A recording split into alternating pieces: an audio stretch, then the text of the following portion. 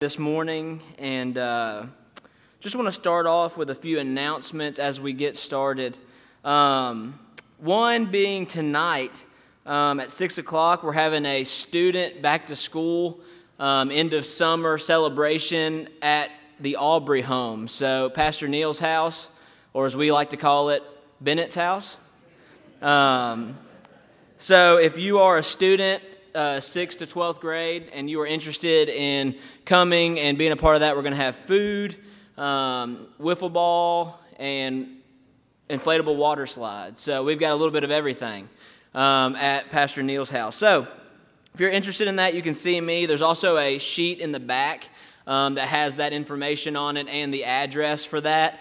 If you need a ride, let me know, and we can try to accommodate you in that way. But we'd love for you to be a part of that and come and celebrate the end of summer, beginning of school with us, and that's tonight at 6 o'clock in Carrollton. So if you have any questions, please see me.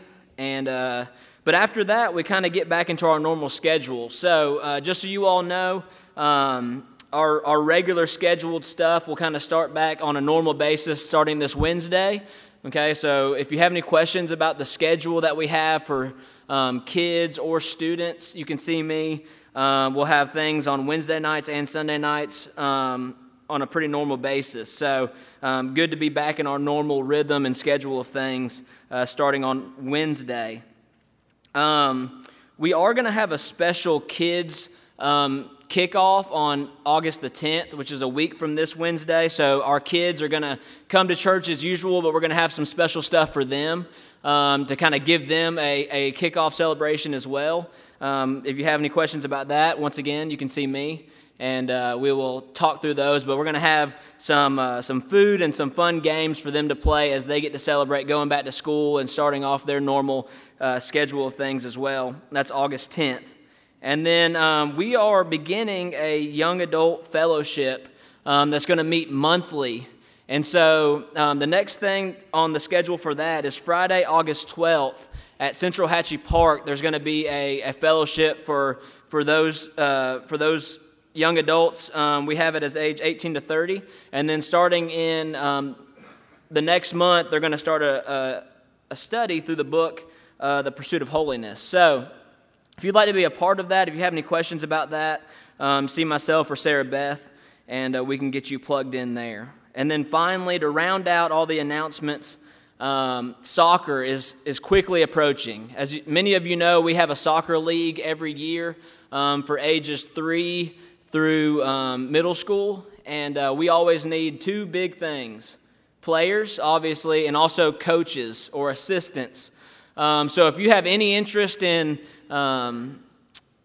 helping coach soccer or assist a coach or referee or any of those things, you can see me or Neil, and we will get you plugged in somewhere. But that's always a great ministry and a great outreach. We have a lot of students from around our area, from Central Hatchie Elementary School, who come and play, and so that's a great opportunity to serve our community. So as we begin worship this morning, I'm going to ask Deacon Giles Roberts to come forward, and he's going to read our call to worship and pray for us this morning.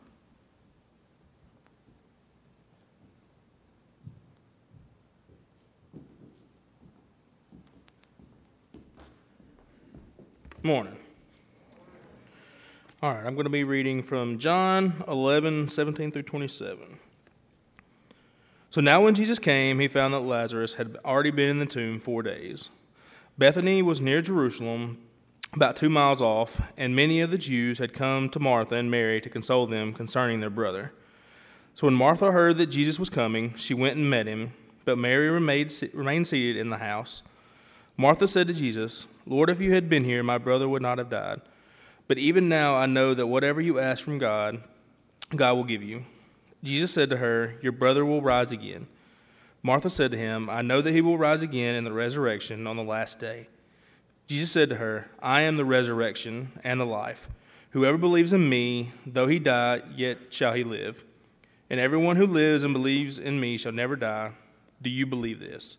She said to him, "Yes, Lord, I believe that you are the Christ, the Son of God, who is coming into the world." Father God, I just want to thank you. I want to praise you for allowing us to come together and just praise you and worship you, Father. Be with all the needs and the wants, Father, of this community, with all the prayer requests that are needed, Father. Be with Neil as he brings the message, and be with the music, Father, and just lead our hearts, Father, to glorify you and praise you. I pray these things in your Son, Jesus' name. Amen.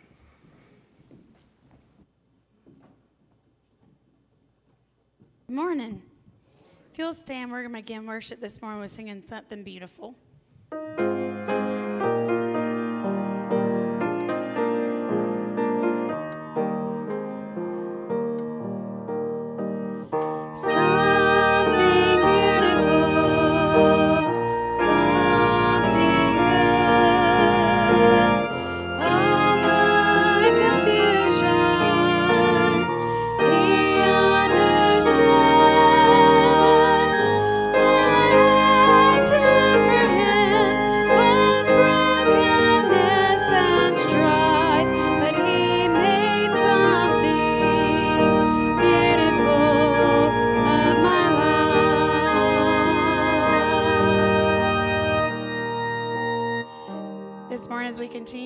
We're preparing our hearts to take communion at the end of service, and so we're going to sing Hallelujah, What a Savior.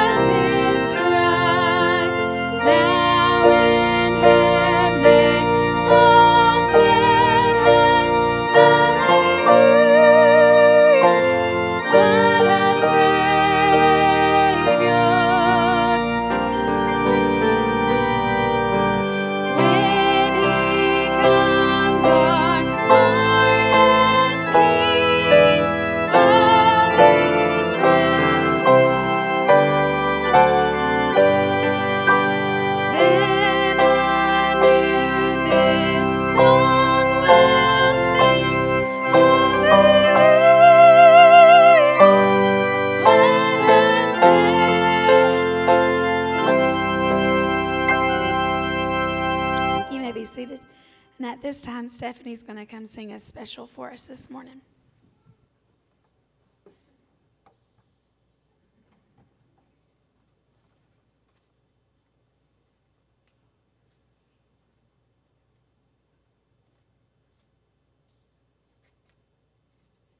While she's coming up, this is actually the song Neil had wanted her to sing it.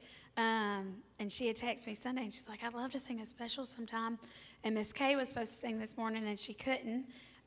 But this is one of my favorite songs, and it's actually the song that we played in my wedding. But it's really good to kind of set our hearts toward communion, but then also as we get ready for school to start back this week as well.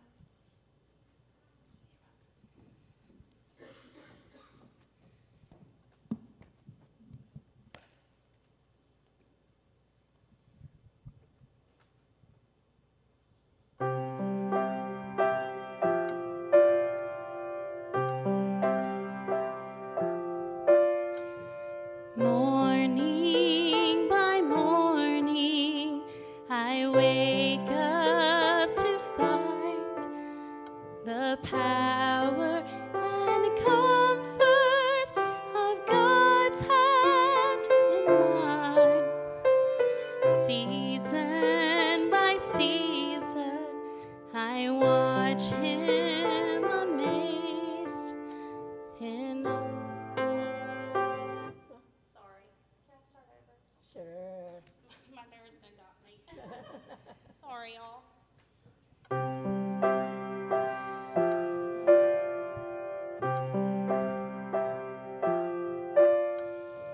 Morning by morning, I wake up to find the power and comfort of God's hand in mine. Season by season, I watch Him amazed in all of the mystery of His perfect ways. All I have need of, His hand will provide. He's always been faithful to me.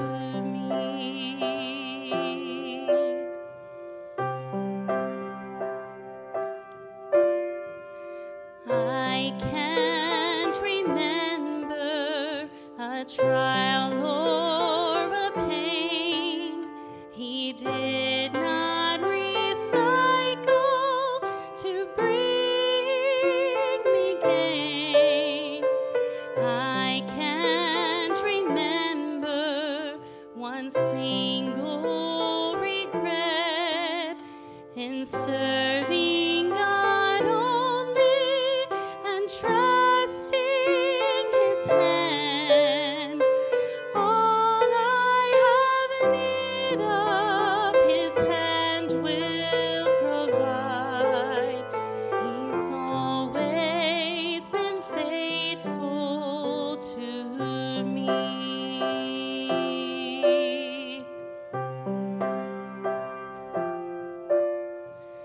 Great is thy faithfulness, O God, my Father. There is no shadow of turning with thee. Thou changest not, thy compassions, they fail not. As thou hast been, thou forever wilt be. Great is thy faithfulness, great is thy faithfulness. Morning by morning, new mercies I see. All I have needed, thy hand hath provided. Great is thy faithfulness, Lord, unto me.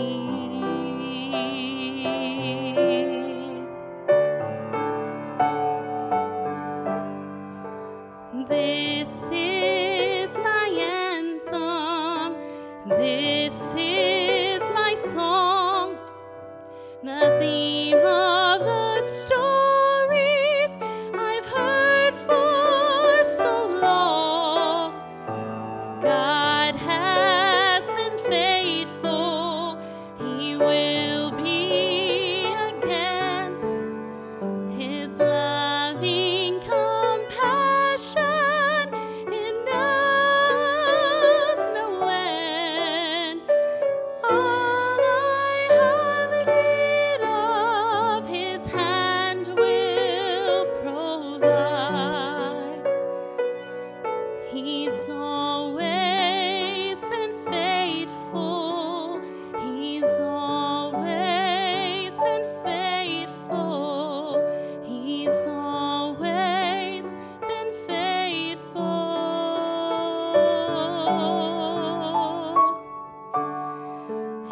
always been faithful to me.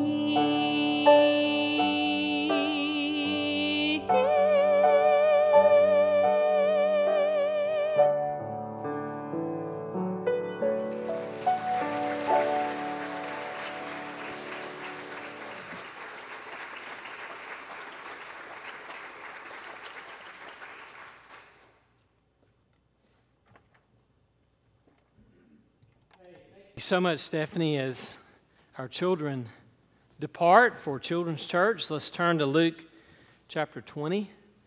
God's faithfulness. Stephanie, you can redo that and restart that anytime you want. Did she say nerves? I did not detect a single nerve, okay? What a gift. What a message, the faithfulness of God.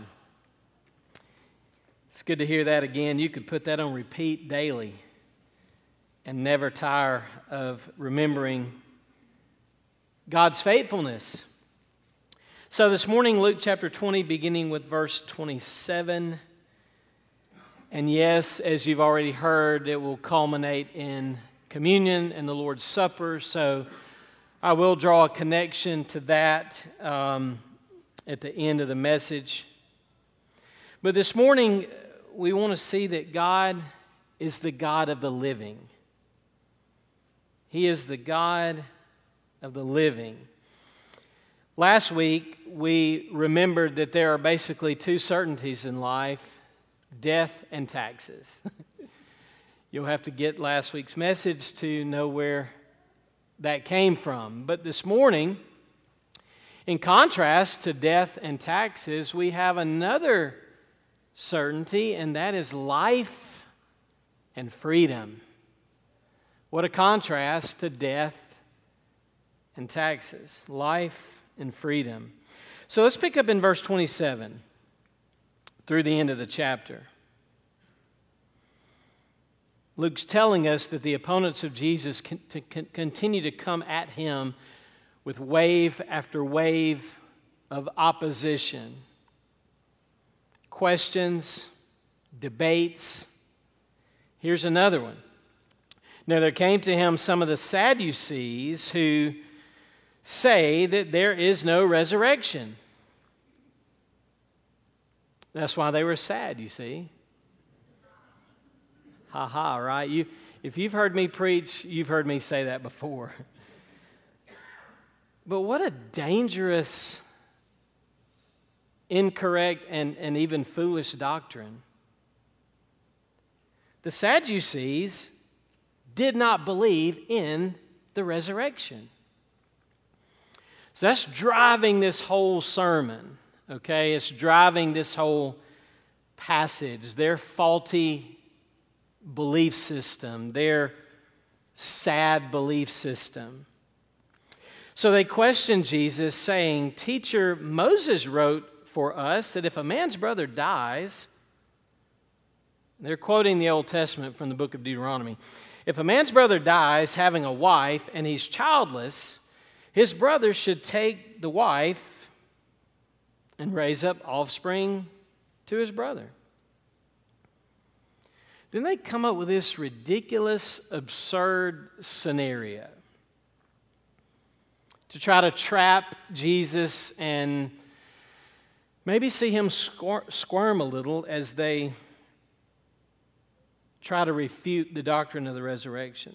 Verse 29, "There were 7 brothers, and the first took a wife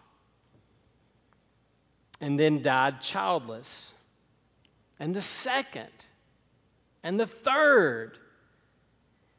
And in the same way, all 7 died, leaving no children. Finally, the woman died also.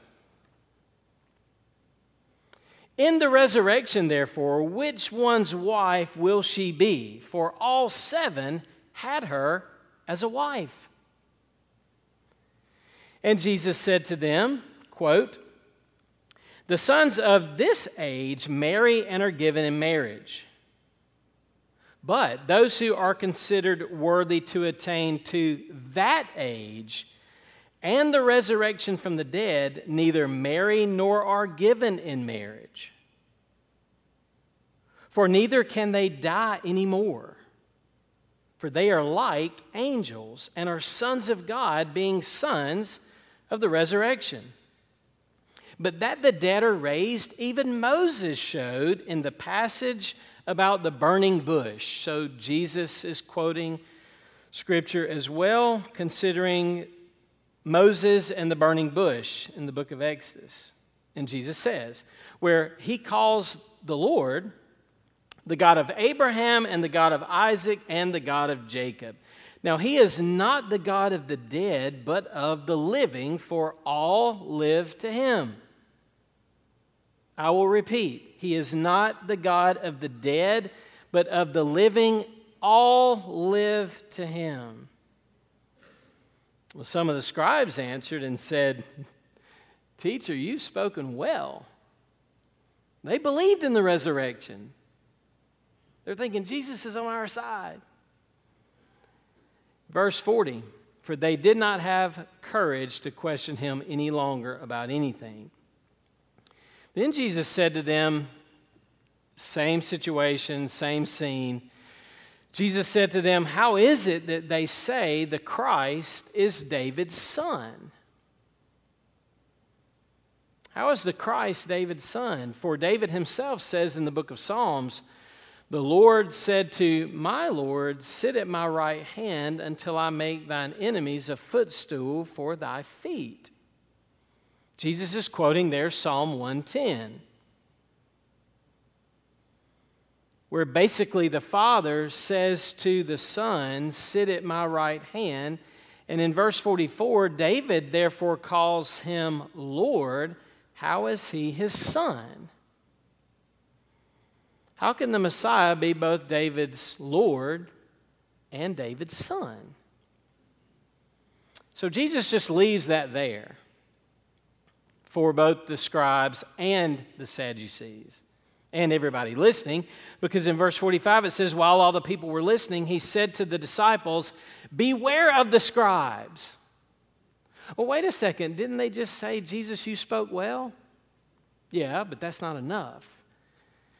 Beware of the scribes, Jesus says. They like to walk around in long robes. And they love respectful greetings in the marketplaces. They love the chief seats in the synagogues and places of honor at banquets.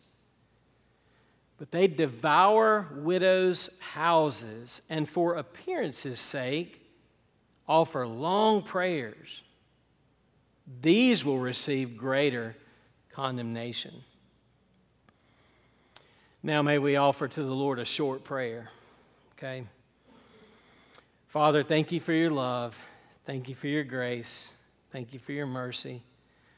Thank you for your Spirit's work in us. Both humble us and lift us up by the truth of the resurrection. In Christ's name we pray. Amen. Okay, this message is about the resurrection and the fact that the Sadducees did not believe in the resurrection. Now, I've told you before, do not accept friend requests from dead people on social media. That is a bad habit. Imagine the doctrine of the Sadducees and the fact that they did not believe in life after death. They did not believe in immortality. They did not believe in the supernatural. They did not believe in the afterlife. That's one of the core doctrines, not only of Christianity per se, but the whole Bible. And as Martin Luther said, God has written the doctrine of the resurrection into everything, including every leaf of springtime. So Paul said, if Christ be not risen, then we are of all men most miserable, and we might as well eat, drink, and be merry, for tomorrow we die. In other words, if this is all that there is, then what's the point? So we're dealing here with a serious and dangerous issue on whether or not there is such a thing as a doctrine of the resurrection. I think it would help for us to understand that the Sadducees were a specific type of people, and it may help us understand why they did not want to think about either their mortality or the doctrine of immortality. So let me borrow for just a moment from one of the commentators I read this week. The Sadducees were very wealthy. They were very few, but they were very wealthy. The priests and the aristocrats were nearly all Sadducees. They were the governing class. They were largely collaborationists or collaborating with Rome. And listen to this, they were unwilling to risk losing their wealth, their comfort, and their place. So they loved to maintain the status quo. Well, why would somebody who had it so good in this life have an idea that there would not be an afterlife? I mean, if you're living your best life now, if things are great for you now, and you're in power, and you've got comfort, and you've got wealth, who needs heaven, right? I mean, it's here and now for many people. So let's not think about death, and let's certainly not think about the afterlife, because in the afterlife, all of us stand before God on equal ground. Or as someone saying when I was growing up, if heaven ain't a lot like Dixie, I don't want to go. That type of thinking. But listen to this, if immortality be untrue, it matters little whether anything else is true or not. Now, I can't press that much further because this is not Easter Sunday. But almost every year on Easter Sunday, we work through the importance of the doctrine of the resurrection and how that infuses life with meaning and significance and offers for us the only plan of salvation through Jesus Christ our Lord. So what I want to do with the time we have left in working up to communion, I want us to think about the doctrine of the resurrection based on this conversation with the Sadducees, and I want to say three things. Number one, the promise of the resurrection is seen in creation. The power of the resurrection is seen in Christ. And the practice of the resurrection is seen in the church. So let's talk about creation for a moment. And I only bring up creation because the Sadducees have brought up creation, whether they recognize it or not. They bring up marriage. Where does marriage come from? Why in the world do we have marriage? And lo and behold, in the last couple of years, we've had several marriages here at Glenlock. What wonderful moments. But if you go all the way back to creation and you doubt the doctrine of the resurrection, then you've got some serious work to do in figuring life out. Because where does life come from? The Bible tells us that God breathed into existence this universe out of nothing. And if you read Genesis 1, 2, and 3, you'll see that the doctrine of the resurrection has actually already happened. God has already created life where there was no life.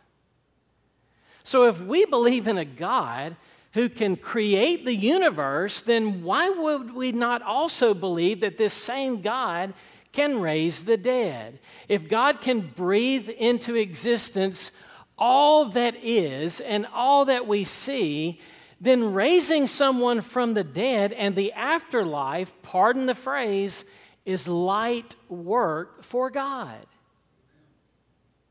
Marriage.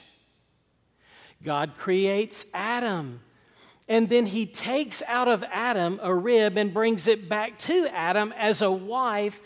That in itself tells us that God has the power to create and move and work in a way that brings something new and beautiful and culminating into the heart of the story. And then after he gives to Adam a wife, there's something that happens. There's the fall. But after the fall, God makes a promise in Genesis 3:15 to crush the head of the enemy, to crush the head of Satan. God promises life in response to sin and death. And so at the end of Genesis, and at the end of that creation story, Adam names his wife Eve, and what does her name mean? Her name means life, for from her seed will come a Savior who will crush the head of the enemy and undo everything that the enemy had caused, chiefly death. Chiefly death. I'm only bringing this up because the Sadducees, when they talk about marriage, who created marriage? God did. Why did he create marriage? For our happiness? For our holiness? Because it's not good for man to be alone? And on and on and on. My point is that in the creation story, you have much evidence and much material that shows us the doctrine of the resurrection is there, and it was there from the beginning. God is the creator, he's the author, he's the sustainer, he's the renewer, he is the giver of life where there was no life. You see it in Adam and Eve, you see it from the very beginning, and you see it all the way down to the gospel story, for example, in what Abraham and Sarah believed. Romans 4:17, God made a promise to Abraham. And God is saying, I've created life out of nothing. I can do it in your wife's womb, no matter how old she is. The Bible says Abraham believed God, but he believed something special about God, something significant about God. Romans 4:17, as it is written, a father of many nations have I made you, in the sight of him whom he believed, even God. Here it is. You haven't been listening, but now you're going to listen. Here it is. He gives life to the dead, and he calls into being that which does not exist. He gives life to the dead, and he calls into being that which does not exist. And that was in reference to the miracle of birth inside of Abraham's wife Sarah, whom physically was beyond the capacity to give birth. God worked a miracle. So Blaise Pascal says this: why are people saying that we cannot be raised from the dead? What is more difficult, to be born or to rise again? Think through that. What is more difficult, to be born the first time or to be raised from the dead the second time? Is it more difficult to come into existence than to return to existence? Habit makes the one appear easy. Want of habit makes the other seem impossible. Here's my point. If God is powerful enough to give us birth, he's also powerful enough to give us rebirth and eternal life.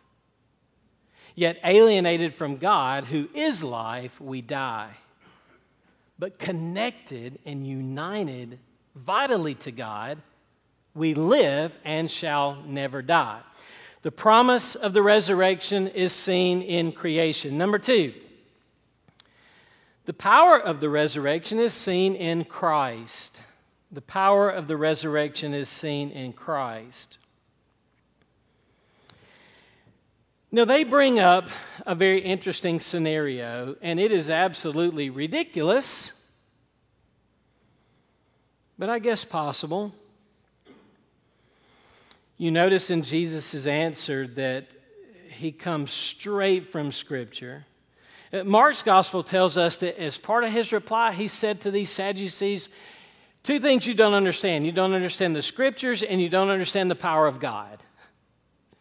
And so he talks about this concept that actually Moses spoke of the resurrection at the burning bush when God says he is the God of Abraham and the God of Isaac and the God of Jacob. God is speaking in the present, and he is speaking of their living personalities. Abraham and Isaac and Jacob are still alive because God is still the great I am, and he is still alive. Then he moves on. Now, where I want to go with this is why in the world does he bring up Psalm 110 in verses 41 through 44? Why does he talk about this whole concept of how can David's son, the Christ, also be his Lord? Why is that brought into the equation? Well, one reason I think it's brought into the equation is that you and I need a Savior. We need a divine Lord. And they were thinking that the son of David, the Messiah, was just an earthly figure, just a political figure.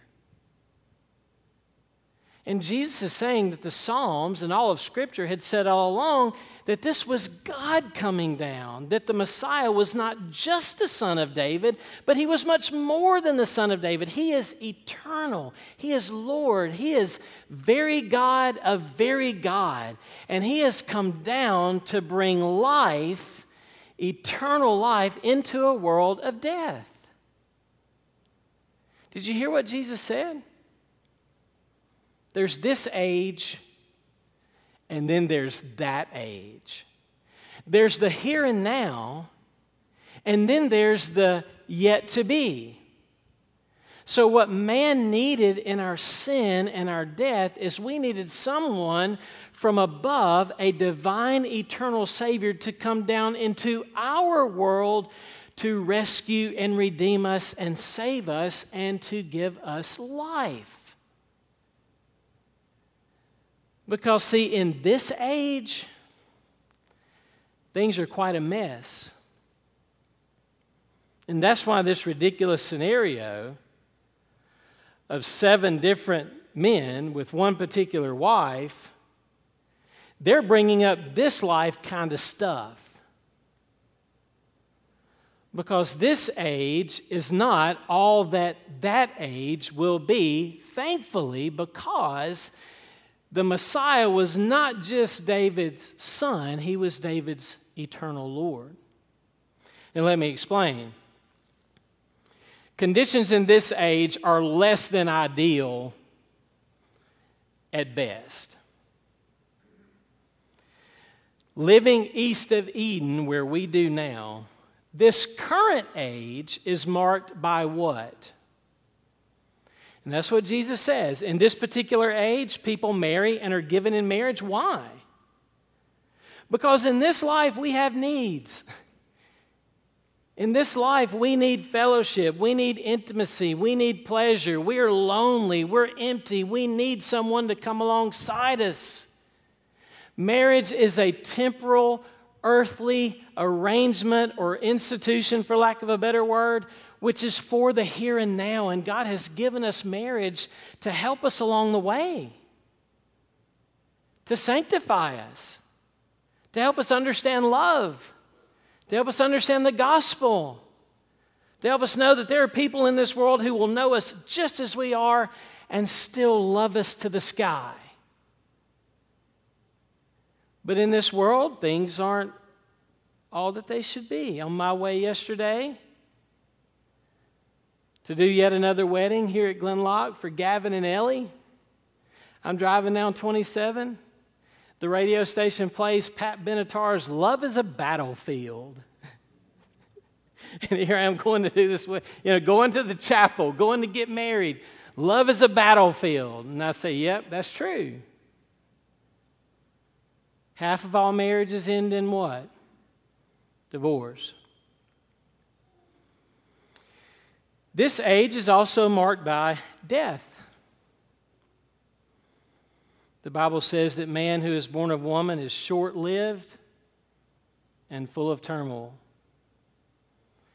If half of marriages end in divorce, that's first marriages. If half of first marriages, since they brought it up, Sadducees, end in divorce, how many people die? 1 out of 1. In their absurd scenario, they brought up every single one of those guys that married that woman. What happened to them? They died. What was the seventh brother thinking, by the way, right? Good grief. Did he not detect a pattern? All right. Divorce, death, disease. Man, we are all falling apart. We're all wasting away.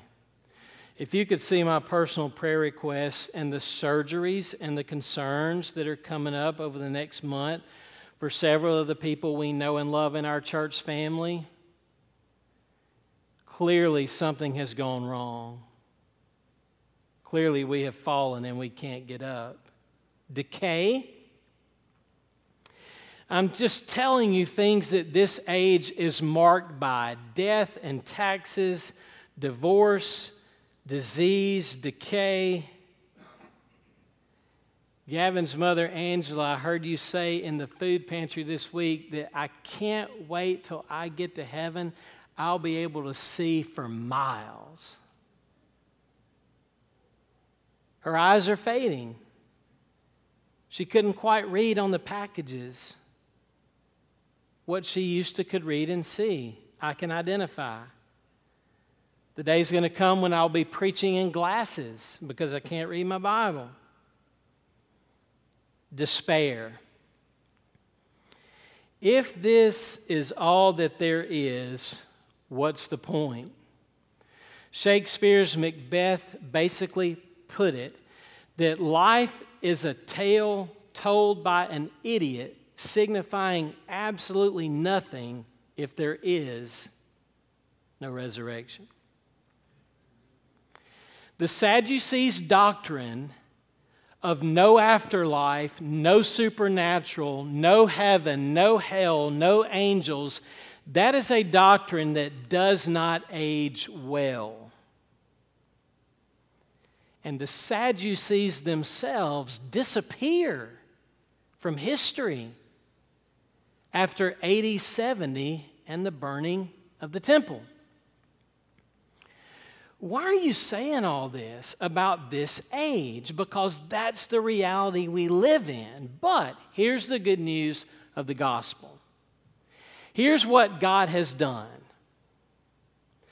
The God who is the God of the living, through the Messiah, who is not just David's son, but he's also David's Lord, this promise says that he will put every enemy where? Under his feet. Who are the enemies of God? Satan, sin, death, hell. Christ comes down and he subdues sin and Satan, all of God's enemies and opponents, but ultimately the last enemy is what? Death. That's why Giles read, Jesus declared, you don't believe in the resurrection? I am the resurrection. I am the life. And the one who connects to me, the one who believes in me, even though he dies, yet shall he live. And the one who lives and believes in me shall never die. So Jesus comes down and enters into death, a death we all deserve, and he takes upon himself as our propitiation the very penalty of the wrath of God, which brings us death, he takes that upon himself. But on the third day, because he is the resurrection and the life, just as he called forth Lazarus by his word, so too Jesus is raised from the dead.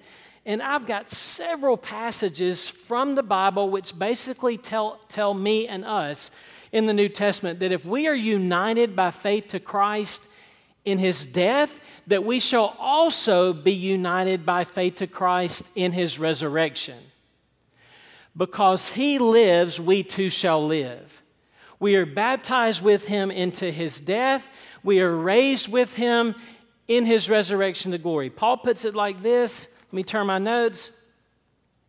God made us alive together with Christ and raised us up with him, and he has seated us with him in the heavenly places in Christ Jesus. Paul said it. I am crucified with Christ. Therefore, I no longer live, but Christ lives in me. And the life I now live, I live by faith in the Son of God who loved me and gave himself up for me. I'm speaking now to the fact that the power of the resurrection is in the person of Jesus Christ. He is life. He is the resurrection. And if you are united by faith with him in his death, you are also united by faith with him in his resurrection, and that is an essential part of the good news of what God has done for us. Here's the gist. Jesus said it. Who of you is qualified to be resurrected? In fact, let me go back to our text. Man, this jumped out to me. Look at verse 35. Those who are considered worthy to attain to that age and the resurrection from the dead, in that age, they neither marry nor are given in marriage. They can't die anymore. Well, the million-dollar question from this particular text is, how can sinners like you and me be worthy of the resurrection? How can we be worthy of the next age? How can we enter into a place that is so perfect and so wonderful that the very best of this earth, marriage, is not even needed in heaven? How can I be fit for heaven and fit for eternal life and fit to be a son of God? You may as well command a sinner like me to fly like Superman. But a couple of weeks I did fly like Superman. What in the world are you talking about now, preacher? You've lost your mind. Well, go to Six Flags. And if you want an exercise in faith, agree with one of your children to ride the Superman ride. Oh my. You enter into this seat and you are completely strapped in safely, which is a good thing. It is an illustration of total surrender, trust, and faith. And then they drop the floor out from underneath you. And that's when everybody on the ride goes, ah! And then you know you're in trouble. Because that mechanism with that ride lifts every passenger up, and now you are literally facing down to the ground with nothing supporting you but what you're strapped in. It's Superman the ride. Did you think this was going to be just a seated ride?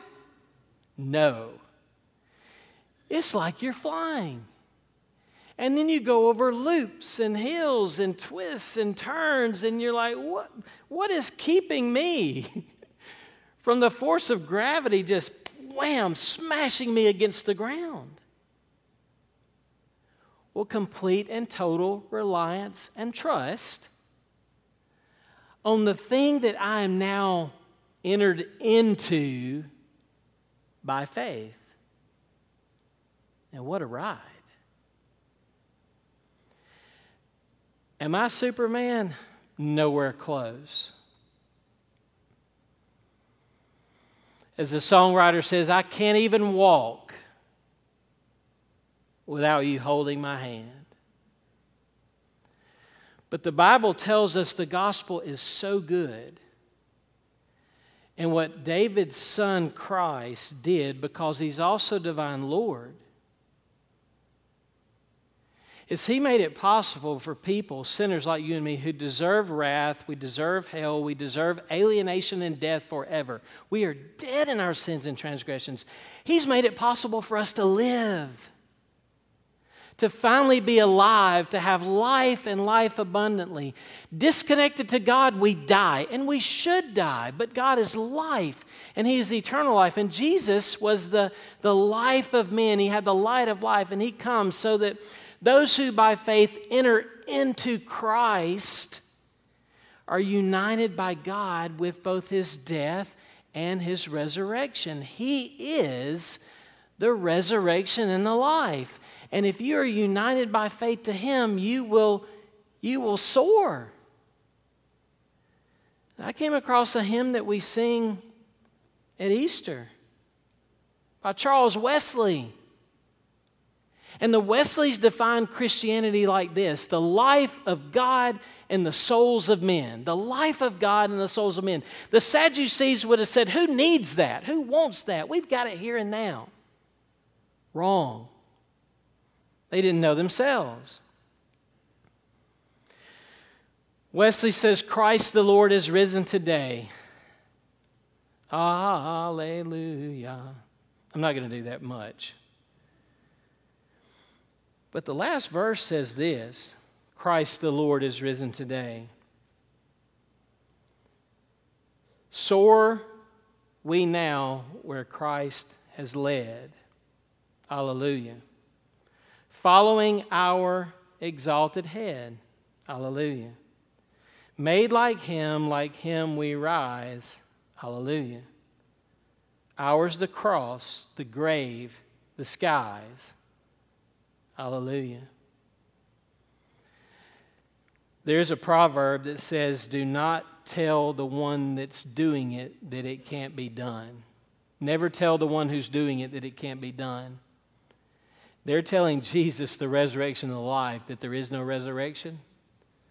Nothing was more foolish than that, and that doctrine did not age well. Let me close with this before we have communion. One of my favorite verses is Luke 14:14, which says, you will be repaid at the resurrection of the righteous.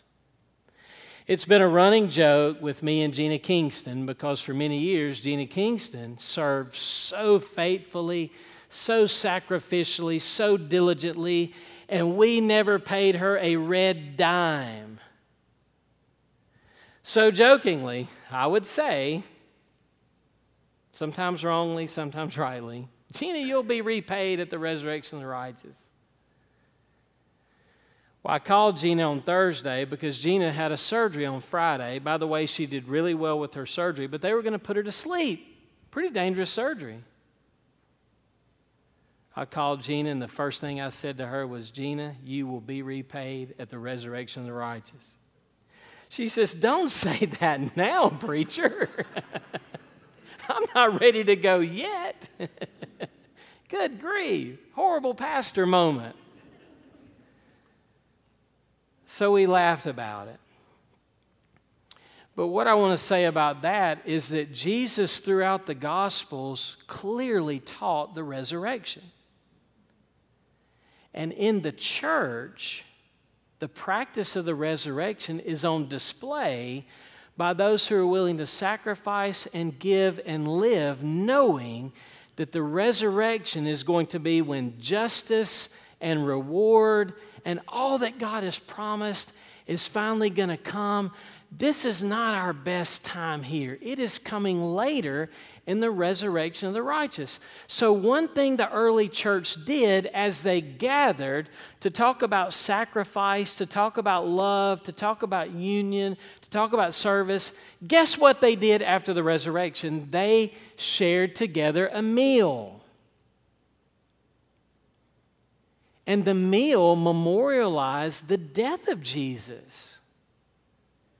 How could the early church have continued to celebrate and commemorate and honor the death of Jesus apart from the resurrection, this meal that signified his broken body and his shed blood? Here's what I'm saying.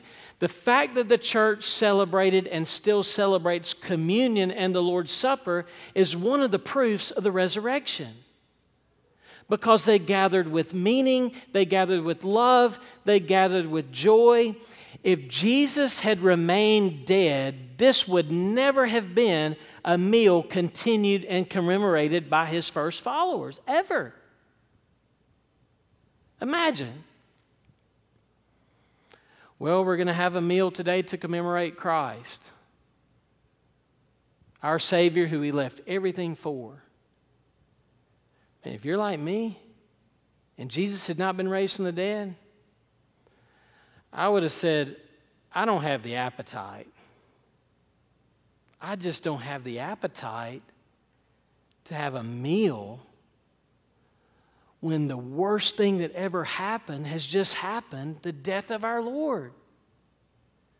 No, but that's not how they gathered. They gathered in fellowship and hunger and love and joy and repentance because this meal that they celebrated was remembering that God took the very worst thing that had ever happened and transformed it through the resurrection into the very best thing that has ever happened. And that's why the church continues to celebrate this meal, because it commemorates not just his death, but his life and his return, because he said, do this as often as you do it in remembrance of me until I come. Until I come. And then in a new day, we will celebrate the marriage supper of the Lamb with all of God's eternal saints. So let's do that together, remembering not just his death, but also his resurrection as we practice that in the church. Father, again, thank you for your word, which so clearly from beginning to end speaks of creation and of Christ and of the church. And apart from the resurrection, I truly believe that we would not even know or understand creation, that we would not know or understand or have heard of Christ who is the Savior. And there would not be a church, without the doctrine of the resurrection. Thank you that because he lives, we too shall truly, finally be alive, not just now, but forevermore. In Christ's name we pray. Amen. Okay, I'd like for our deacons to come forward at this time, active or inactive. We're going to serve communion.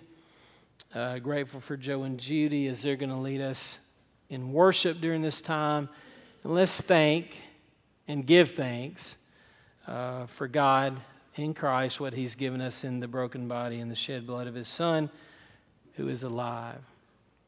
Hey, before we have communion, Benji, would you lead us in prayer, please? Father, we come before you now, just thankful for drawing us, Lord. We're thankful that you have a plan to save a lost world. Jesus came as a perfect sacrifice for our sin. Through his death, burial, and resurrection, we now have life and have life eternally. May we forever be joyful and rejoice in that promise and that you fulfilled in our own lives. We just pray that as we take this communion, Father, may we reflect on what you've done for us, and may it encourage us in our faith, and may it challenge us in our witness and our testimony.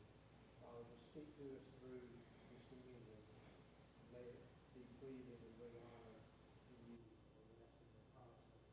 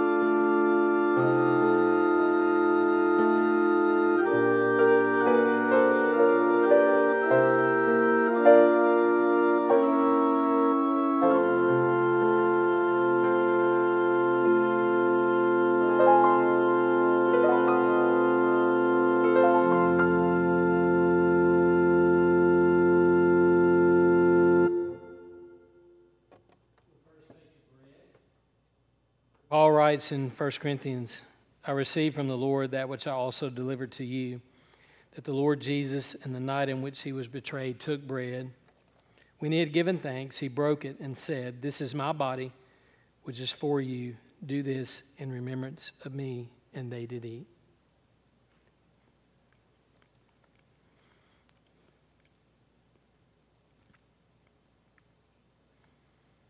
Now the cup.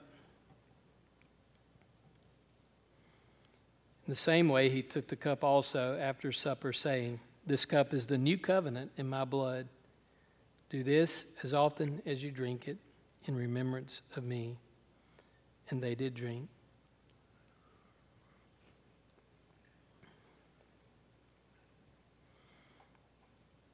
As often as you eat this bread and drink the cup, you proclaim the Lord's death until he comes. Thanks be to God for his word and his Son. Let's stand and sing our hymn of invitation. You come as we sing.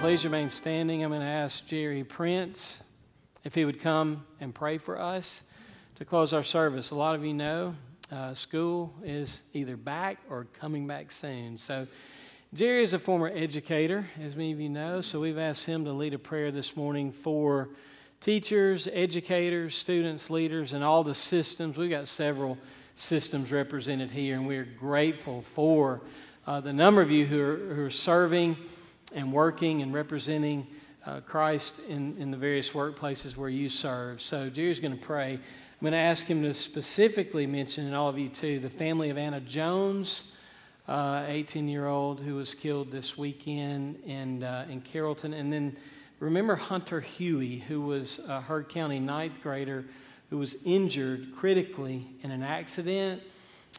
He's still hanging on. The word that I got this morning was that he was beginning to breathe on his own.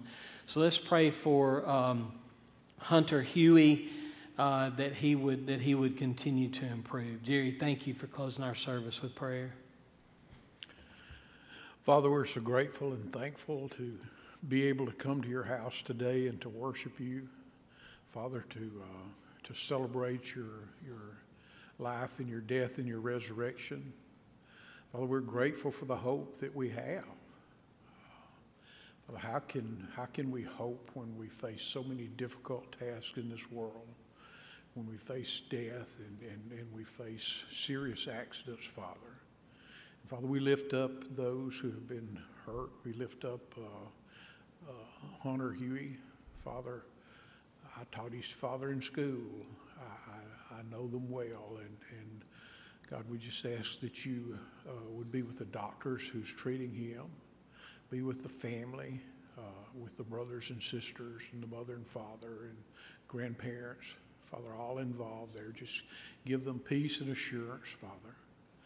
And Father, we're entering a time when our kids are coming back to school.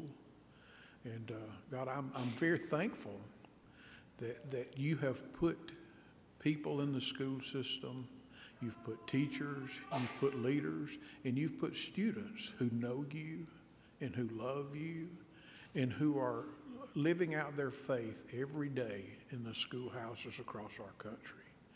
Father, I pray that you would be with them, guide them, lead them, direct them. Father, help them to be strong in their witness. Father, we pray for a safe year. We pray for safety of all the kids who are going to be traveling back and forth, all the adults. Father, just be with them, and we ask that we have a very productive school year. And Father, we especially pray for those kids who are marginalized, who come from very difficult situations. And Father, I just pray that they would find grace and love in the schoolhouse, because they sure do need it. Now go with us, lead, guide, and direct us as we leave this place. We ask these things in the name of your Son, Jesus. Amen.